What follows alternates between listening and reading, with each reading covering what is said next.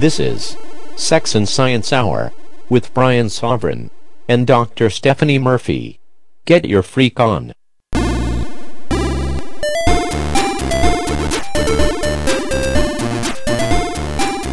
This is Sex and Science Hour. Welcome to the show. We're on episode number 13. Lucky number 13, Brian. Number 13.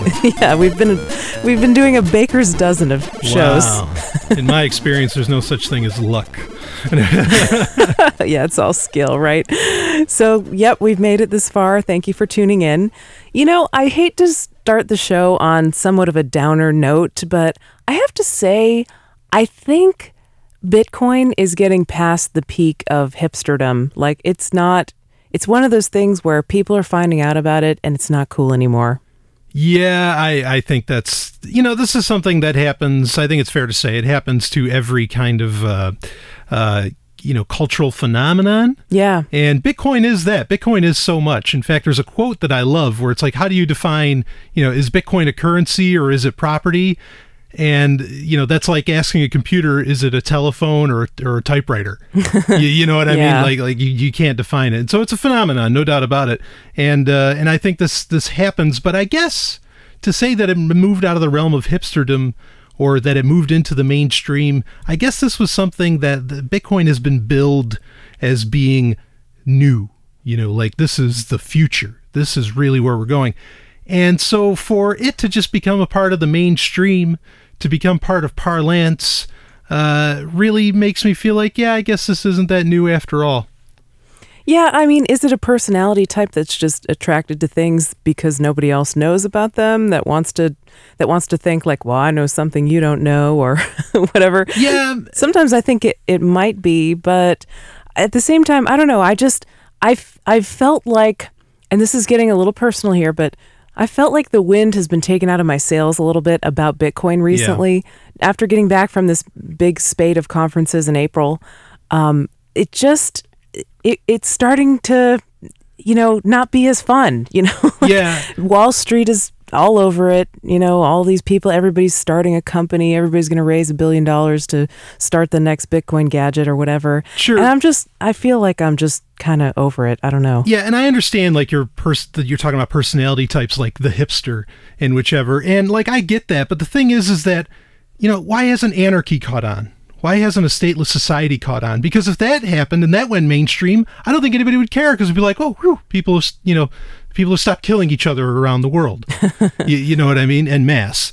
And so that's the thing, is that since Bitcoin can be accepted by the mainstream, I guess it's not really the future. It might be the future. It's part of it. Lots of things. Okay, computing, smartphones, that's all mainstream and it's all the future. Or at least it was the future years ago. I don't even know what I'm saying. But there are lots of things that have become mainstream and they're still carrying things forward and futuristic and so forth.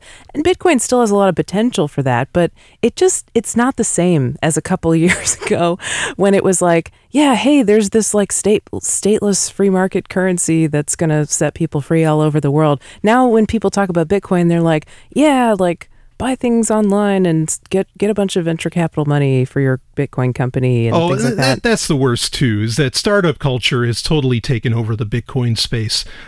Because there is a definite culture, it seems. Yeah, and that's the worst culture I think on planet Earth. All this, it really is. That's pretty harsh. Because it's useless.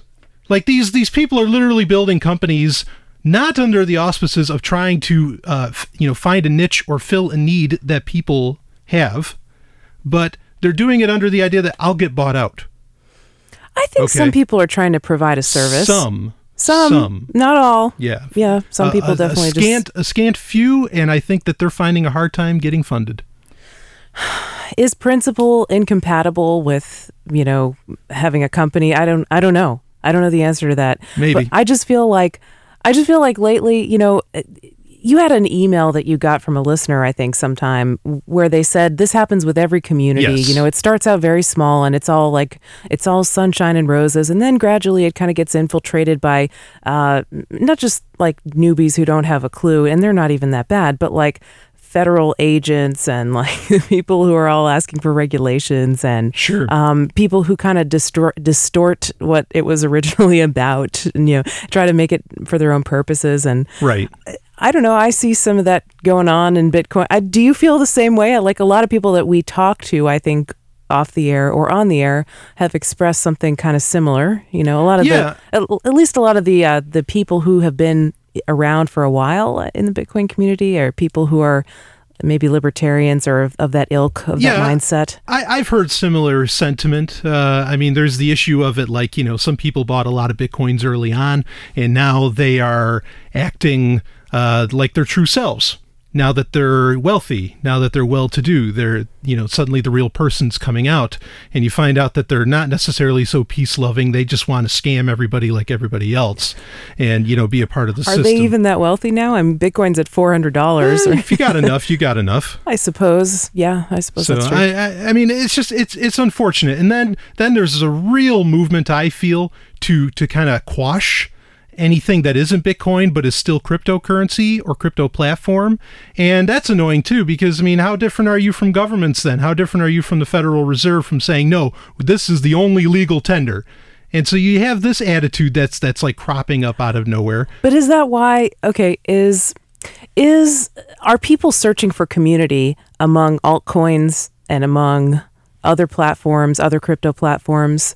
You know what I mean? Is that why Ethereum meetups are so popular? Like, I get people are excited about Ethereum, but like, are they going to the meetups because they want to hang out with other people who are in this small community starting out? Ethereum's an interesting case, but I don't know if that's the best one to bring up. Or Doge. Pick a sure. thing. Yeah, I mean, any other cryptocurrency, I think, yes, people are going there. I don't think they're looking for community. I think they're looking for freedom. Maybe it's freedom of expression, and that's what communities are partly for. Mm-hmm. Okay, and some support. But why are they running then to altcoins? Because they're not getting either of those in the Bitcoin space. They're not getting freedom of expression, because if you have an idea that, oh, no, well, we got to have SEC compliance. No, we don't. Well, I don't want to deal with you then. You know what I mean? Like that's kind of the attitude going around. Or freedom of ideas, or just all kinds of things. I think that's, or even like real innovation. How much innovation are we really seeing at a lot of these conferences? I had a friend say recently that he thinks that things feel kind of quiet in the Bitcoin space right now because there have been so many conferences lately, but now everyone who's actually being productive is working. Like people have to work. They can't just go to these conferences all the time. No, right. They have to actually do something, and they're working on their products, and they're kind of in hiding because they're working on stuff. And then the people who don't really work on anything are kind of like, well, what do we do now?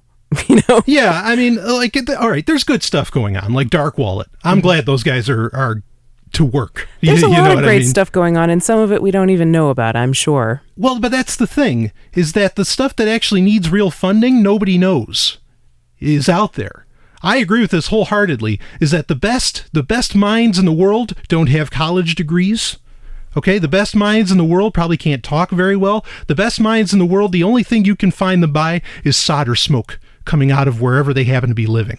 And really, I think it's true. The best code is coming out of people that you have no idea are doing it. Okay? And so, yeah, I think you're right that that's out there and we don't know about it. And I'm glad, to some degree about that. But that raises the point is don't get too excited about 99% of what's going on in the Bitcoin space right now, in my opinion. At least I don't get excited. Yeah, you wonder. I mean, I don't quite have the same perspective of seeing the rise of the internet, because I mean, I saw the rise of the internet, but I was pretty young when that happened, so I wasn't going to parties in Silicon Valley or anything like that. But I'm sure it was the same way, where there were a lot of things that went bust. And there were a lot of things that fizzles out, and there was a lot of hype, around things that didn't really turn into much, Sure. No, I mean, I was really involved in that space at the time, even though I was very young. But this is the point, is that the things that were actually doing real innovation, that weren't part of the status quo, that weren't just like giving you a better gardening experience online or something like that, things that were really changing everything. You garden online? Well, I mean, you sell like, just whatever some stupid .com business was doing. But the people that actually came up with something new that really pushed society, culture forward, lived on, moved on. that, the blow hit with, in 99 to 2001, but they kept on going and they're still with us today. A lot of them. So, that's the thing, is that you got to look for what's actually thinking really, really forward. Who's really taking the big risks, as to where so much of the Bitcoin space right now just feels very, very safe in their business models. Well, I mean, time is going to tell if history kind of repeats itself in that way. But man, things are so much cooler when nobody knows about them, right? Isn't that always the case? Well, because then we thought it was ours and it could help set us all free. But now we're like, oh, it's not ours anymore. I'm halfway being facetious about that and kind of making fun of myself a little bit too. Yeah. But I mean, you get the idea. There is sort of some sense of that I feel. Anyway, so, I still love Bitcoin. I love Bitcoin too. I just, lately it's been interesting. So yeah. there has been, speaking of Bitcoin going mainstream, there has been a very interesting survey that I want to talk about. And then we probably won't talk too much more about Bitcoin on this particular show. But there was a study that came out from the Bitcoin Investment Trust. They talked to people in Silicon Valley about Bitcoin, and they surveyed 1,000 people. This was between January and February of this year, so they took a couple months to tabulate it probably. Okay. Oh, so they talked to people on Wall Street, Silicon Valley, and the Bitcoin community, wherever that may have been. I don't know how they found these people, but that was their methods section. It's an infographic. What do you want? It's not really like a peer-reviewed scientific study, but the results are interesting. They asked people, okay, when did you first hear about Bitcoin, and where did you first hear about Bitcoin? And interestingly, 30% of the people that they talked to said they heard about it in like 2009 to 2011. So I would say that's the super early days. Yeah. 22% said 2012 and 45% said 2013. So probably, every time there's a massive price increase, whether it's a chicken or egg situation, there's a lot of publicity that comes out of that, and people hear about it because of those, the media coverage. Right. And where did people hear about Bitcoin? Well, most people heard about it online, blog or social media site, but about 20% of people said that they heard about it from like a friend or family member. Well, that's how something, quote unquote, should grow. That's word of mouth is how everything happens. Take, this isn't just in business. This is almost in everything. You take Christianity. You take, that was word of mouth in its day. You take the movie Titanic. The movie Titanic didn't get it got some press, but not a big deal. But there was people word of mouth saying, no, look, you got to see this. I'll take you. And you'd end up going 7, 10, 11, 30 times, some people said. So yeah, word of mouth, building up this slow build of an audience is really how you make something that lasts. I think it's a good idea for them to study, or for somebody to study, how do people find out about Bitcoin? Because that's important to know if we want to spread the word about it. Listen to this one. Nearly half of people who learned about Bitcoin for the first time found it intellectually interesting. And I would say that I found it intellectually interesting when I first heard about it too. Yeah. Of those people who found it interesting, 66% were likely to purchase Bitcoins. So if they were interested, it had the interest of their wallet. So people are putting their money where their mouth is for the most part. That's comforting. Yeah, I thought that was very interesting. I mean, if you hear about something that you think is interesting, are you 66% likely to buy it? Not me. I mean, I hear about a lot of stuff that I think is interesting, but I don't go out and buy it, Yeah, no. So I thought that was pretty phenomenal. 30% of people who heard about Bitcoin for the first time thought it was confusing or would never be adopted, but over time, but 44% of those still purchased Bitcoins. Even if they thought it was the people who found it confusing or thought it would never go anywhere, almost half of them still bought Bitcoins. Well, that's good. I mean, actually, that's great investment sense. I say it all the time. Throw $100 at anything. You know what I mean? And if that was the thought process that led them to doing that, cool. I mean, have you ever invested in something that you disagreed with or you thought was like a terrible idea, but you thought it was going to become really popular, so you invested in it anyway? I want to say yes, but I'll say no. Why do you want to say yes? Well, because I've invested in things that I knew were government-backed, and I totally disagree with anything government-backed. But so you have. But at the same time, there was certainly a lot of money to be made, but then there was no other... there was no private solution to what I would have been investing in. Yeah. I mean, maybe they were thinking along the same lines. However, upon learning more about Bitcoin, of this, this segment of people, the 1/3 of people who thought this is confusing, this is never going to go anywhere. Upon learning more about Bitcoin, 83% of them, that's the vast majority, changed their mind and held more positive views about Bitcoin after they learned about it. Well, you've taught at a lot of conferences. You've done like the intro to Bitcoin shtick, essentially, and you always hook everybody, and not just at a conference, or I mean, not just in an official gathering of some kind, but wherever, and you say, here, let me give you your first Bitcoins. And when they see it happen and they see the transaction happen, they're always instantly hooked. You get them every time. Everybody loves free money. That's right.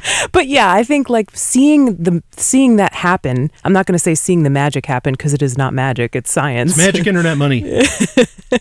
Seeing that happen and demystifying it, it's like, oh, that's all you do? You just whip out your phone and take a picture of a QR code and get someone's Bitcoin address and hit send, and that's it?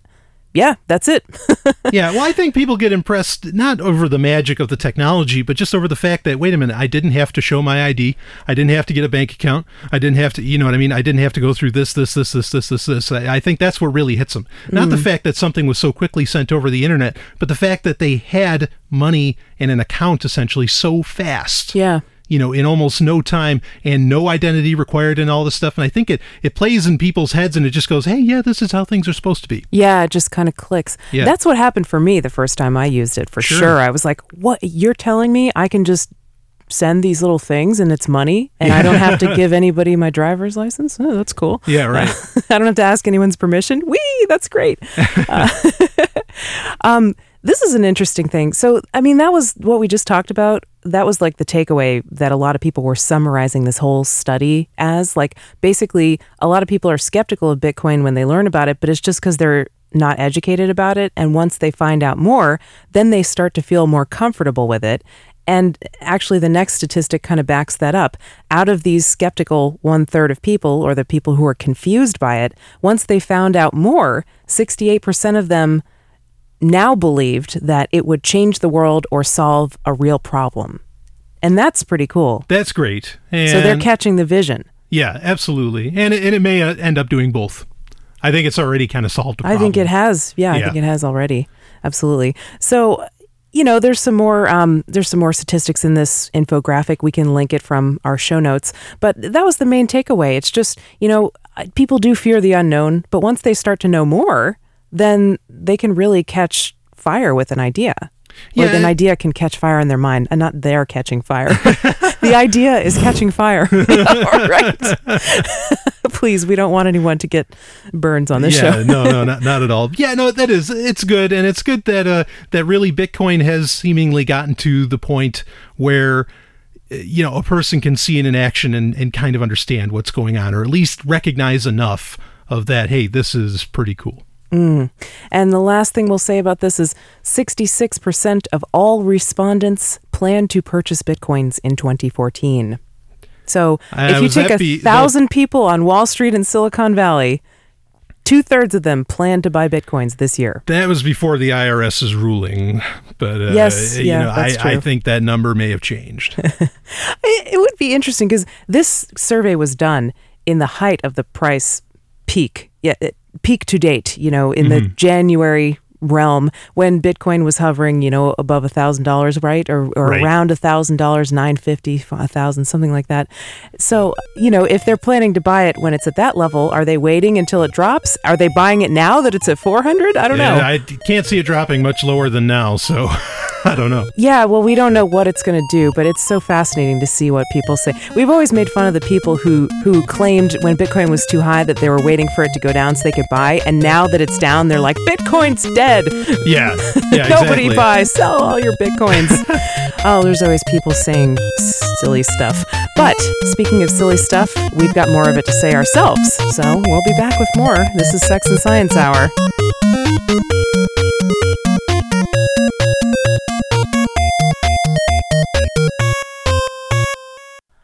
Oh, Brian, we always have so much fun having Sex and Science Hour together on Thursday nights. But can you believe it? This is not the only thing that we do. Yeah, we actually have other shows. Like your podcast, Sovereign Tech. That's a good show. I listen to it every week. Well, I am the producer, but I would listen to it every week even if I wasn't the producer. Yeah, well, and people might know you from Let's Talk Bitcoin, might being the operative term. Yep. And in case you don't get enough of me and Brian together on Sex and Science Hour, you can even hear us together on Sunday nights on nationally syndicated radio, hosting Free Talk Live. Wow, we really do a lot of podcasts. Yeah, well, speaking of which, I think we've got another podcast to finish up right now, so we should probably get back to it. But you can subscribe to Sovereign Tech at SOVRYNTech.com, Let's Talk Bitcoin at letstalkbitcoin.com, and Free Talk Live at freetalklive.com. Now back to Sex and Science Hour. This is Sex and Science Hour. Welcome back to the show. We're in our second segment here. Second segment is Sex and Science Hour. Yeah, that's a little bit of a tongue twister. Or a vocal warm-up, we should say. Yeah, I like that we'll vocal turn it warm-up. into a positive thing.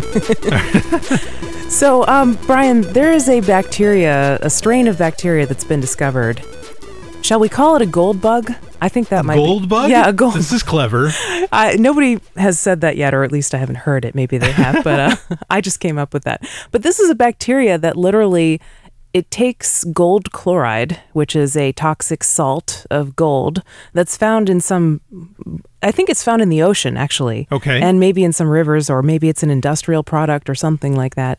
But it's toxic to most organisms, but there's the strain of bacteria that takes gold chloride and separates out the probably chlorine gas. Okay. And separates the gold metal. So what it does, it's making nuggets of gold out of gold chloride. Ooh. Yeah. So that's pretty cool because... Where's your scarcity now? As I understand it, like there were a lot of pretty toxic chemically processes to extract gold from solution before. Like people would use cyanide. I think cyanide was one of the compounds that you can use to kind of pick gold out of solution and make salts out of it, and then eventually turn it into gold metal with nuggets or whatever.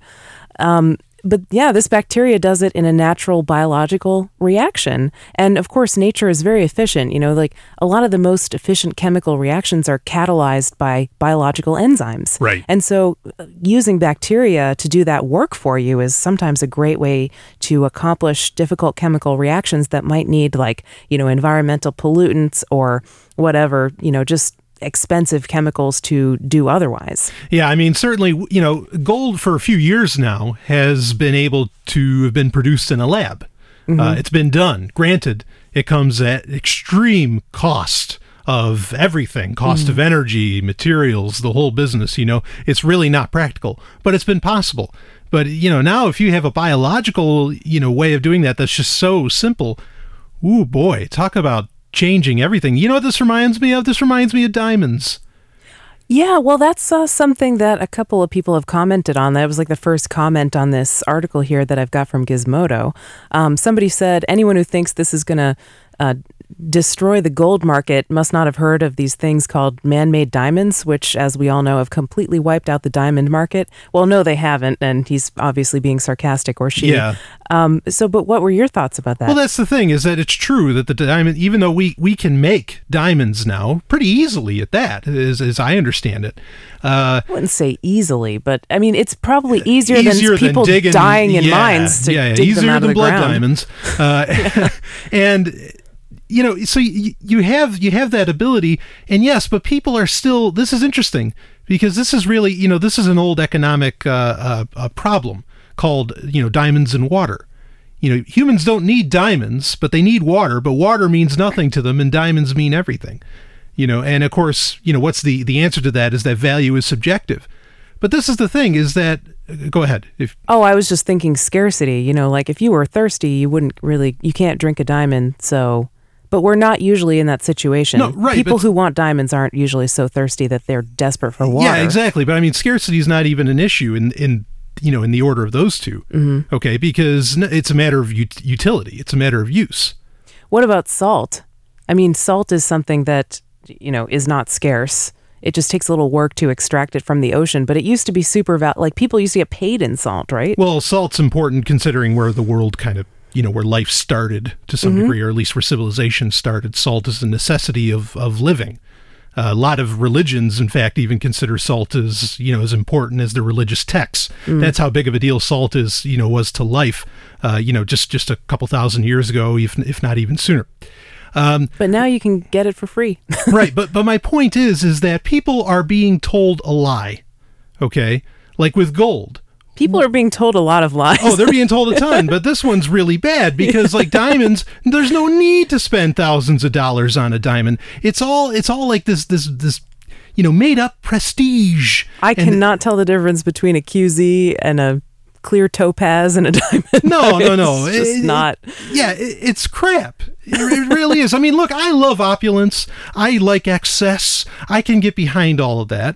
But it's really nonsense. And that if we can make, the idea is that if gold, suddenly wasn't scarce anymore, believe me, people would still treat it as the gold standard. People would still want to wear gold jewelry. They'd still want, all this crap. Do you think there would be like a natural gold thing? Like, because the diamond company, the people who market diamonds, De Beers and all them, there's a lot of documentaries about how they did this brilliant marketing scheme. That's all diamonds are, is a marketing scheme. Yeah, but it's continued. Like now it's like, well, it's not Right. good enough to have a lab-grown diamond. Those aren't as valuable. You need a natural diamond that somebody dug out of the ground. Yeah. Preferably with a spoon or something like Yeah, that. you need to be wearing blood, sweat, and tears on your hand. Okay. Yeah, it's just weird. It's like, why wouldn't you save the human suffering if you possibly could?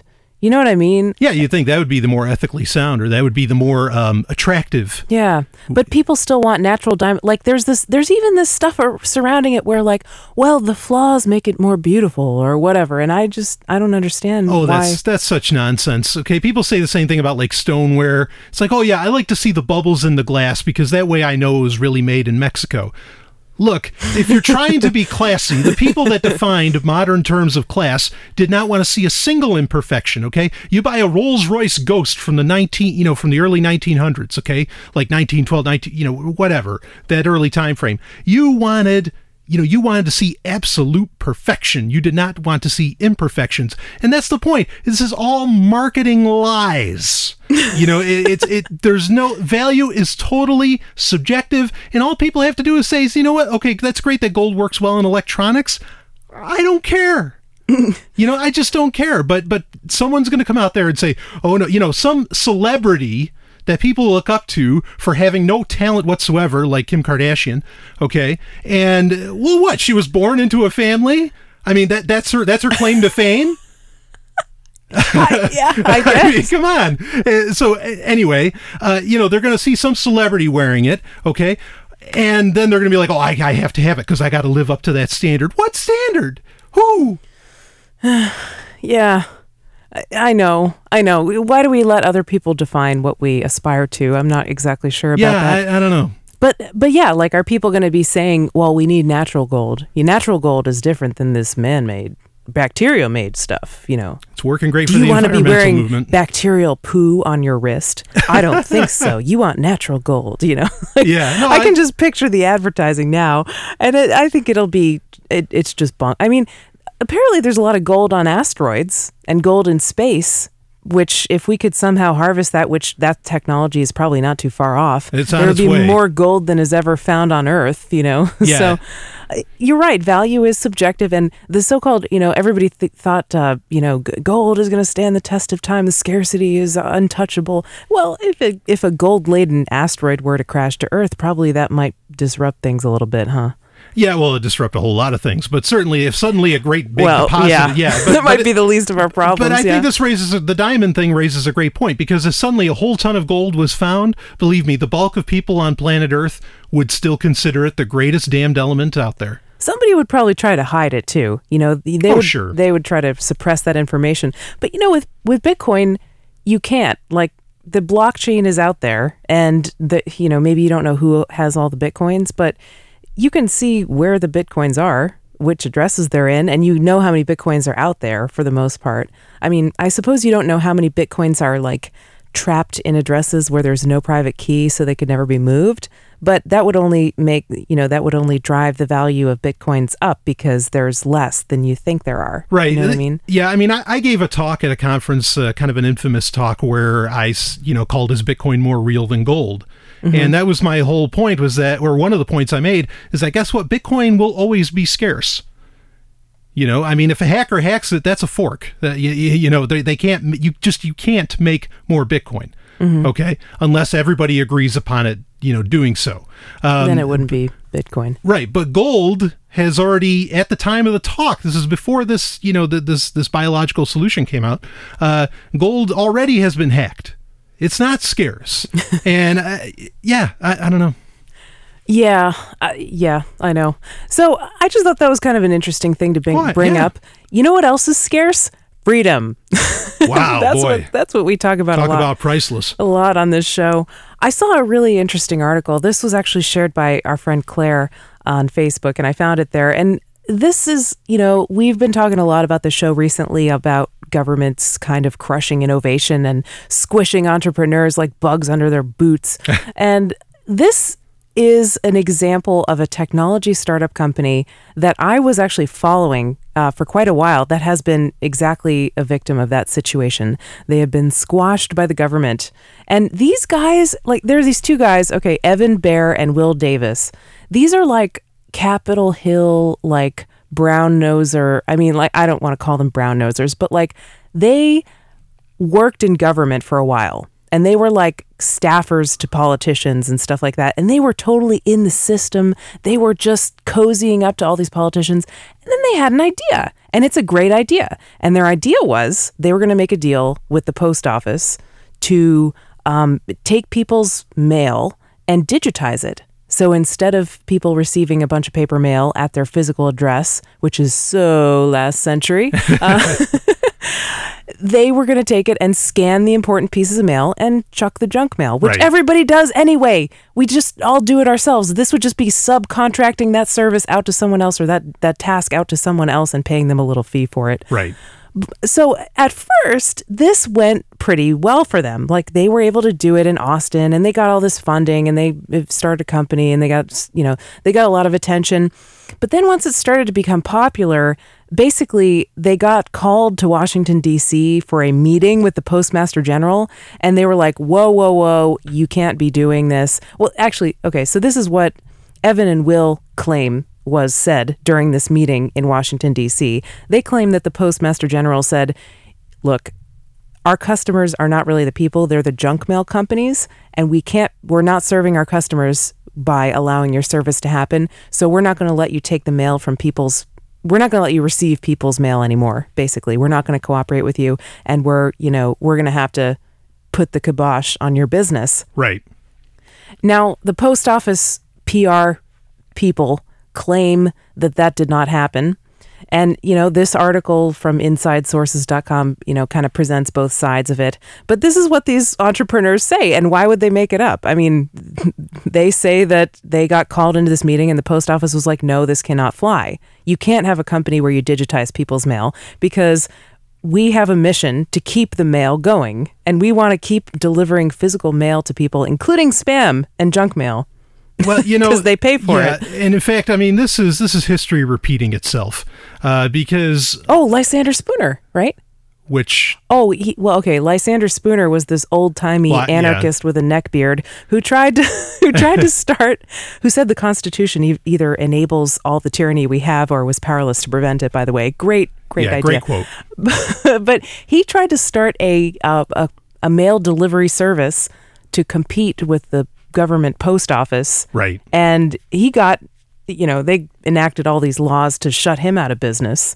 So that's why I said it was a history repeating itself. No, well, in that case it is too, but that's not what I was thinking. But most people don't know is that the idea of email, of digital mail, has been around since the 60s. In fact, Ron Thornton, I think, in 72, he pretty much was the father of email as we know it for ARPANET and whatever. And it was shown to the post office saying, look, this is the future. This is what we can do. And the post office said no. Now, Of course they did. Yeah, of course they did. People don't get this. Is that like, look, these government organizations that feel they don't have to worry about getting paid, even though the post office is kind of a quasi.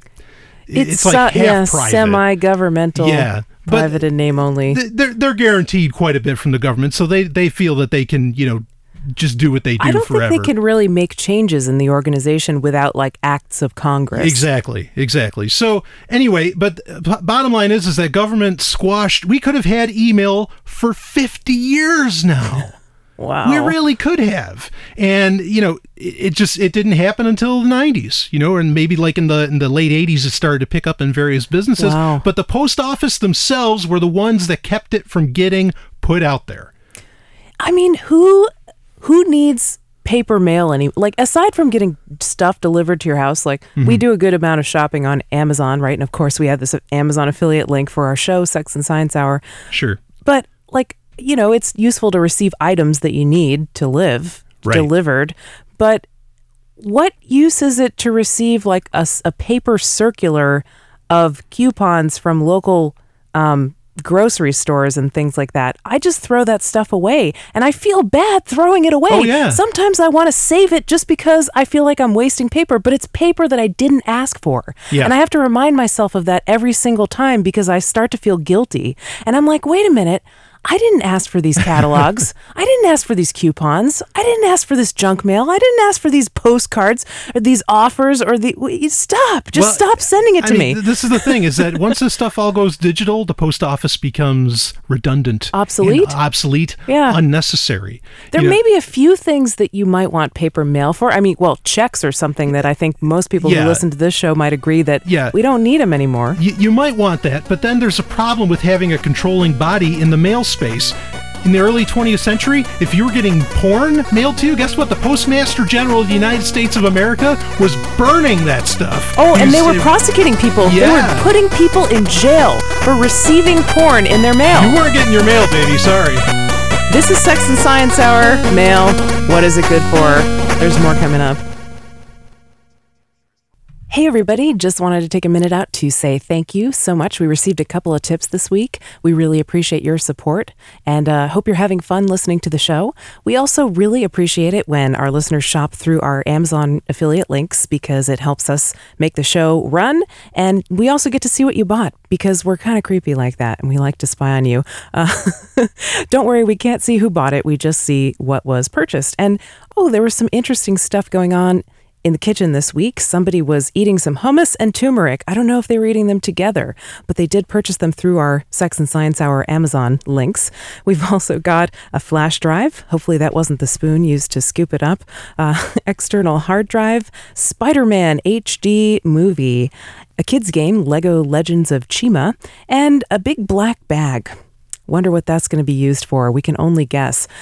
But keep those items coming. Thank you so much for using the Sex and Science Hour Amazon affiliate links. We really appreciate your support.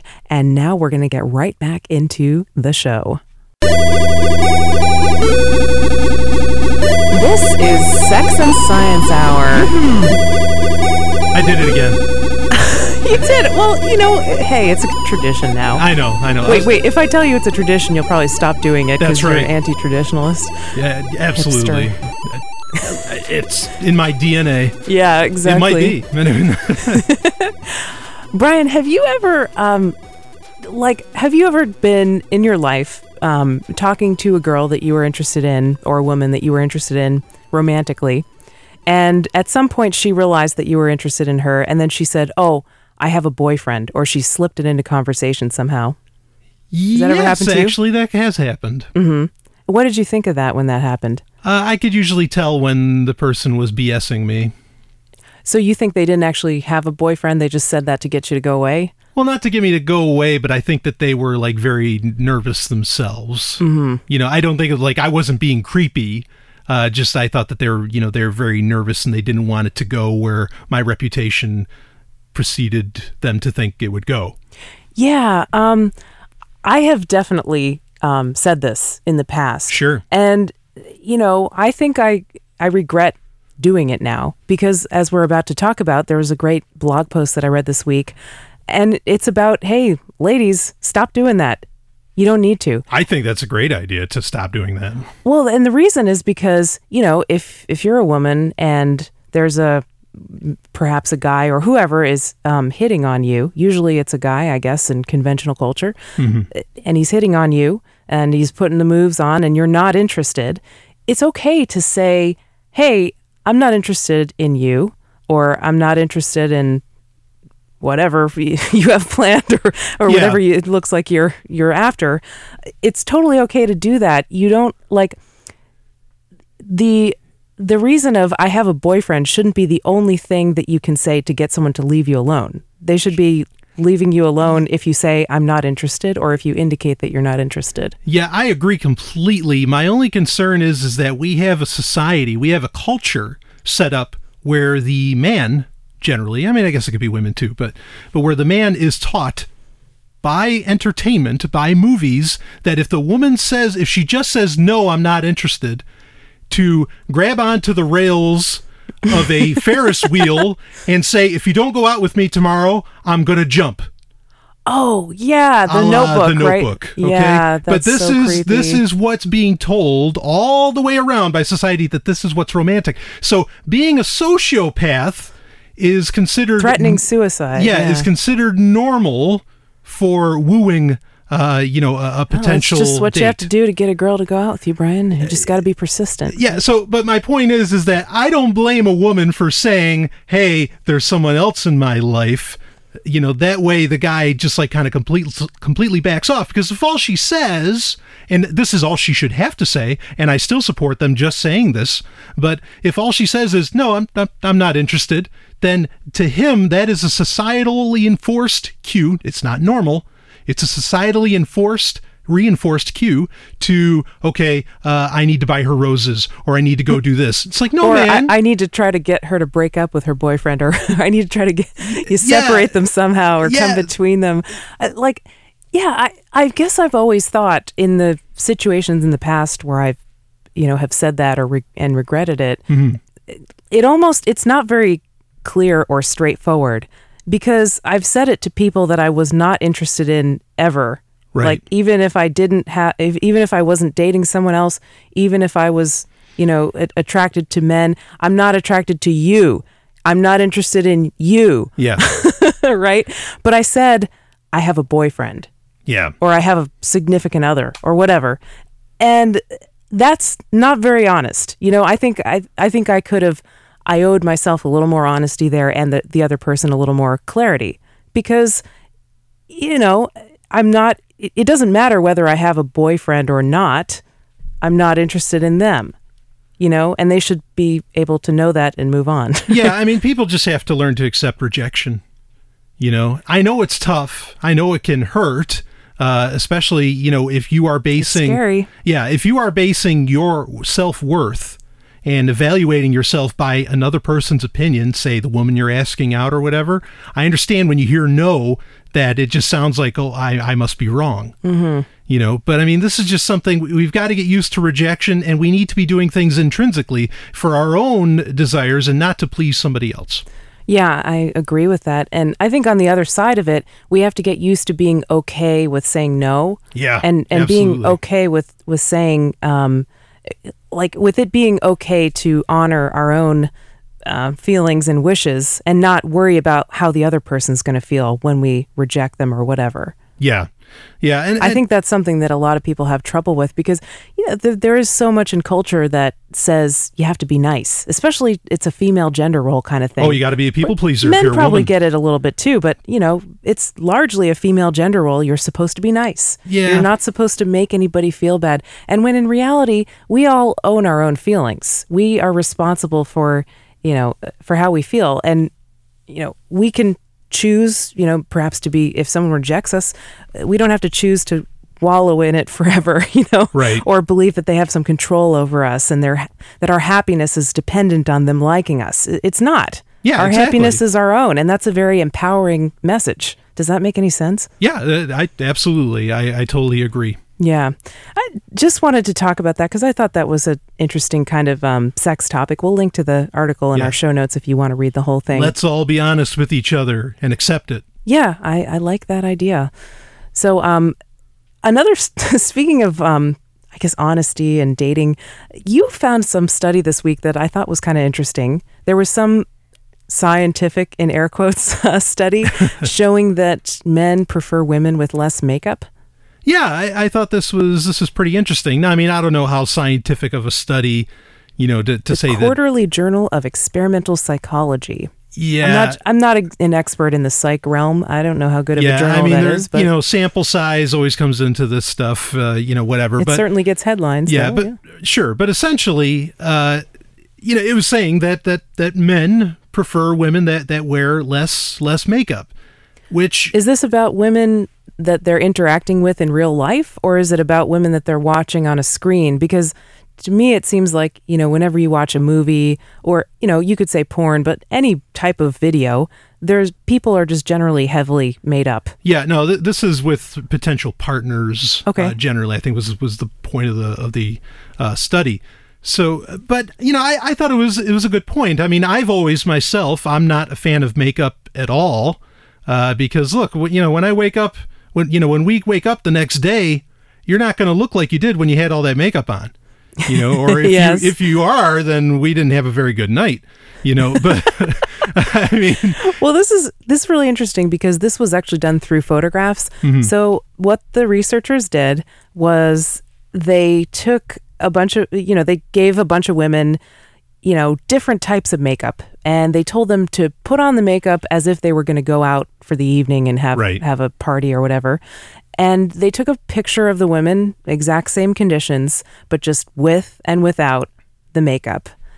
And then they, basically made a range of photographs with these different women, images of women wearing various amounts of makeup.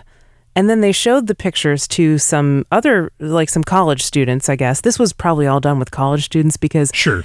A lot of psychological studies are done with college students because... Free labor. Yeah, exactly. Because, when I was in college, I had a psychology professor where you could get extra credit if you participated in psychological research. And, I mean, it was just crap because everybody in the class did it, so we all got extra credit. So did that actually improve anyone's grade? I mean, no. Yeah. You could say you'd be punished for not participating in psychological studies. So, and college students aren't necessarily reflective of people of all ages and different backgrounds that might not have gone to college or whatever. Sure. But anyway, this is who they did the study on, just to be aware. Yeah. So they showed, these students the images of the women with and without makeup, and the attractiveness ratings for the women with less makeup was actually higher. Yeah, I imagine so. I mean, that could have to do with natural beauty. I don't know. I mean, I just think, I find makeup, yes, I think it's a bit of a lie. Okay, now I want people to look like however they want to look like. So I'm not against people wearing makeup. It's just if it's preference, yeah, it's kind of a lie. But also, it's a mess. Okay, it's an absolute mess. And believe me, I've been in situations that you would normally only see in a porn film. Okay? And believe me, people were getting in showers. That makeup wasn't lasting long, no matter what. Yeah. And that's why, I'm reminded, this is so hilarious. I'm reminded of, what was it in the 90s? The rainbow parties. Oh, yeah. The religious people were claiming that there was this craze that was sweeping the nation as rainbow parties where women go and put on a bunch of different colors of lipstick, and then they all go down on a man. And then, at the end of the night, he looks like a rainbow because he has all this lipstick on him. This was some sick pastor's fantasy. This just doesn't happen. Let me tell you, in fact, speaking of porn, I've been on porn sets. Okay, let me tell you how long that makeup, especially around as far as lipstick goes, stays on. About 5 minutes for the opening shoots where they take a good 90 shots, that they can put up with the video or whatever. They do that, and then that in comes a guy with a wet nap or whatever, and is wiping that stuff off because it's going to look like the guy's got bloody junk. If he has red or pink lipstick or whatever all over it, and it's going to go all over it because they're getting made up 10 minutes before the shoot. Okay. So this whole makeup thing, it's all crap. I mean, it's okay. If you want to wear it, it makes you feel beautiful. If it helps you with confidence, that's fine. I'm just saying that. Yeah. Some people like I mean, I can't believe I'm defending it, but some people like the artistic aspect of it. And I can see that, sometimes it's fun to just dress up and especially if you're someone who's drag makeup is amazing. Oh my god, that was exactly what I was going to bring up. Yeah, make a man look like a woman. I mean, there are some talented makeup artists out there, don't get me wrong. Yeah, but maybe this is just a little bit of food for thought for people who feel like they need it, like they can't leave the house without it because they're unacceptable as they look without makeup, Right. But maybe you're not. Maybe you look great without it. Yeah, that's my only point, is that the perception that makeup is like so important and it's everywhere and all the hottest wear it is just not true. Okay, Brian. Well, we've got 4 minutes left in the show. And I want to try to cover this last piece. This is like a fun science piece, okay? 10 scientifically proven ways to be happy. Ooh, I like the sound of that. Science says so. So who doesn't want to be happy, right? Everybody wants to be happy. Science makes me happy. Yeah, science makes me happy too. And I want to believe these are scientific. I think they are. I think there's scientific evidence for these. Let's roll with them. And this is from Inc.com. Okay, so here's the first one, exercise. That makes sense, right? That definitely makes you happy. There's been a lot of scientific studies about mood and exercise. I mean, actually, talking about depression, people who have at least like mild or moderate depression. Yeah. Exercise is as effective as antidepressant, like pharmaceutical antidepressants in some studies. Yeah, I don't doubt it. Mild to moderate depression. Yeah, I mean, we're such a lethargic society now that, I mean, we used to be so active. In fact, I was reading a study this week that said that, essentially humans, even just 10,000, 15,000 years ago were monsters compared to what we are now. As far as size and strength and all that. Goodness. Even women were, like far more... beastly. Yeah, and it's kind of hot, really. Yeah, we're all walking around Amazon people. Yeah. Hey, that's cool. I mean... And they were happy. They didn't off themselves, we're here today, so I'd say they were pretty happy. Well, did you have time to worry about like depression when you were like running from a saber-toothed tiger all the time? According to anthropologists, they had a lot more leisure time than we did. Yeah, that's right. There's been a couple of studies that say it takes about 20 hours of work per week to gather enough food or to hunt and gather enough food for a hunter-gatherer kind of population. Right. So they had a lot of rest time. They work 5 hours a day. Not too bad. I don't know if they were resting, but they were having a good time. Maybe you're romanticizing it a little bit, but we don't know what it was like. But it wasn't necessarily this dark, bad picture that sometimes gets painted. No, that's I don't for think sure. so. Sleep more. That's another scientifically proven way to be happy. I completely agree with these first two. Yeah, first of all, sleep is so key. Like I talk about science. Almost every scientific study just says, "Look, we don't sleep enough anymore." And sleep is so important to weight loss. And why does the medical profession not take that seriously? This is one of the reasons. People might not know this, but I went to med school for a couple years, and I decided I didn't want to continue with it. I mean, I did fine. I got great grades. I was going to be a doctor. I did get my PhD in biochemistry. That's why I'm Dr. Stephanie, but, not a medical doctor. But I didn't want to do it. Oh, yeah. Because I didn't want to deal with the extreme sleep deprivation and the other changes that come with your life when you go through that kind of medical training. Yeah. Well, I was in the military too, same thing. And you're only required 4.5 hours of sleep. Really, you're only the guy with guns and with their hands on the trigger, only 4.5 hours of sleep. Are you kidding me? No, but fortunately you and I are both out of those situations. Yeah. And well, the last tip here I want to talk about is get outside more. And speaking of which, I would love to go outside and look at the stars right now. Me too. Let's do that. We're going to have to say goodbye. We will link to the rest of the article in our show notes. Thank you so much for tuning in to Sex and Science Hour. This has been a fun show. I'm Stephanie, you're Brian. Of course. We'll see you next week. You've just heard Sex and Science Hour. Game over. Play again next week.